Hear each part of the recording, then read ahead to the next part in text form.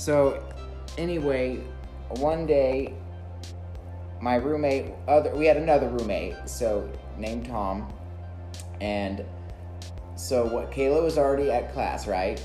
Yeah, I actually went to my class. I never went to my 8 a.m. class. Right. So for some reason, that day I got up and went. So, supposedly, she may have even walked right past this guy. We don't know. But we had sometimes a bad habit, I think, of not locking the doors, or when you left early for class, you possibly, after someone would first leave during school, we just would keep them unlocked because we were in and out.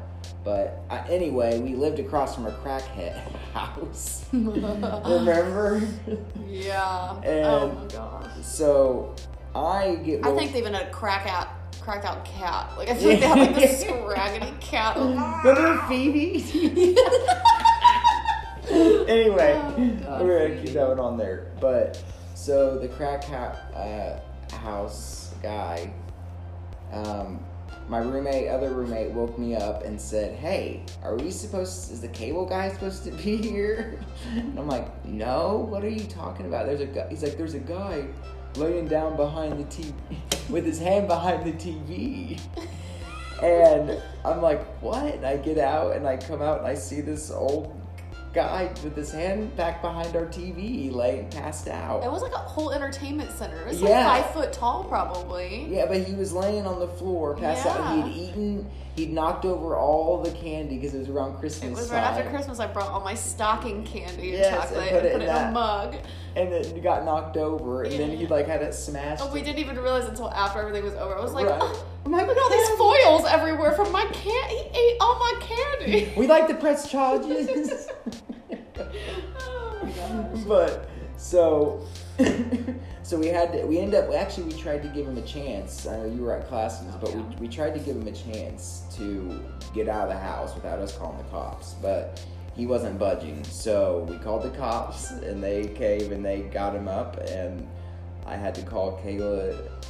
And I was like, "Don't panic," but there was a bunch of cop cars. You called me, and you were like, "Hey," and I was like, "Hey." Hi, because it was early still. Because I think that was one of my 40-minute classes. Right. So. And you're like, "Are you on your way back from class?" And I was like, "Yeah, I'm getting ready to walk in the back door." I was walking down the back alley. Oh, I was like, "Yeah, I'm getting ready to walk in the door." Yeah. And you're like, "Come to the front." Yeah. And I was like, "What?" You're like, "Just come to the front. It's okay. Don't freak out." Yeah, that's when you're like, "Don't panic. Don't freak out. There's a few cop cars here." And I was like, "What?" I'll explain when you get here. Yeah, I was like, "What is going on?" I was like, "I have to tell you in person." I was like, "I can't just do this over the phone." Oh my gosh. So I think they had him in the car one night already. Yeah, I think he was out. But then we saw that he broke our coffee pot thing, and there was a couple other things that I don't know if he was trying to steal or trying to make coffee in the middle of the night, but... Gonna get that crack. And then this looks like a crack pot. Right. I can smell crack out of this pot. I can get real hot and smoke the fumes. Oh my god. I remember the time that you convinced the girl you had half a brain. Dude, I brag about that all the time now. I'm like, yes. I'm a really good friend to have. Right? I'm a really good... It didn't even go anywhere, but still, wingman. You are a good wingman. I wasn't even drunk that night. I think that was one of the nights I didn't, at Little Five, I remember I couldn't drink because I was so I probably was close to having alcohol poisoning. I took a shot, I remember, and I threw it up immediately. Oh, no. I was like, my body is rejecting alcohol right now. I can't. So I just got super stoned and was like, "Do you guys want to ride to the concerts? I'll be DD because." Yeah. And then I remember people being like, "Reese, you're not as much fun when you're not drunk." Isn't that heartbreaking? Yes, I was like, I know, I'm a fun drunk, and I don't. It's exhausting to be the fun one. It's so exhausting.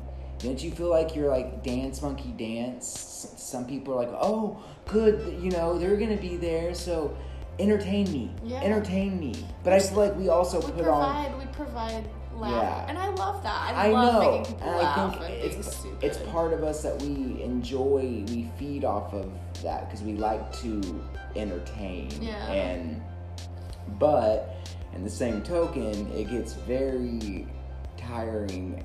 Like, can I just come and like somebody else be the funny one? Right. You know, like, because everyone's almost kind of like. It like messes the whole vibe of the party, because it's like, okay, I'm not gonna drink tonight. Like I'm gonna be the DJ, right. But then it's like you're sitting there and everyone's like, right. It's like, all right, well I'm gonna start taking shots so everyone else can have a good time. Yeah, like this sucks. I guess if I have to drink for everyone to have a good time, then hey. Right, you're doing a public service.